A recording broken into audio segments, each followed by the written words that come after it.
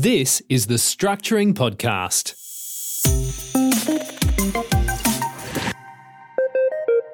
Good day, viewers. Welcome back.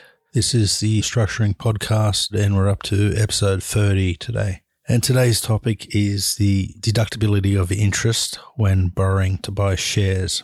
So, interest on a loan used to produce income can be claimed against that income under Section 8-1 of the Income Tax Assessment Act 1997. So, to be able to claim interest on a loan used to buy shares, those shares must pay dividends, or the borrower expects the shares to pay dividends. So, not all shares pay dividends, and where they don't, that means income is not produced and the interest will not be deductible. I think Berkshire Hathaway shares, for example, don't pay any dividends. So if you borrowed to buy those, you couldn't claim the interest on the loan. However, where interest is incurred and the interest is not claimed, that interest could be claimed from the capital gains when the shares are sold. So it would be a cost-based expense, a third element cost-based expense. So don't forget about it. Make sure you keep track of that interest and you will be able to claim it at some point when the shares are sold.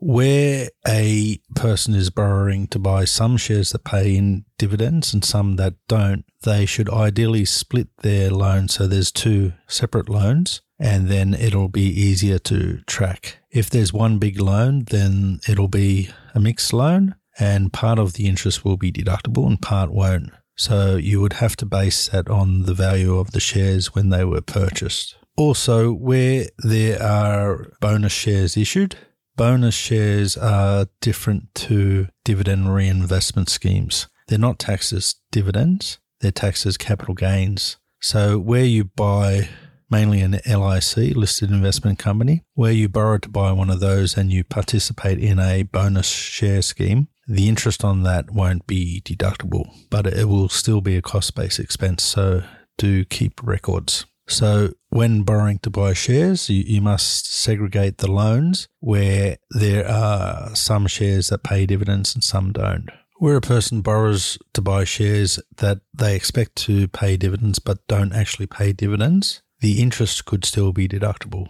And an example of that may be when some sort of virus plagues the country and companies suddenly stop paying dividends. You might have purchased before that happened and you would have expected to have received a dividend, but there's no dividends paid. In situations like that, you would generally still be able to claim the interest, and there is generally an expectation that the company would pay dividends again in the future.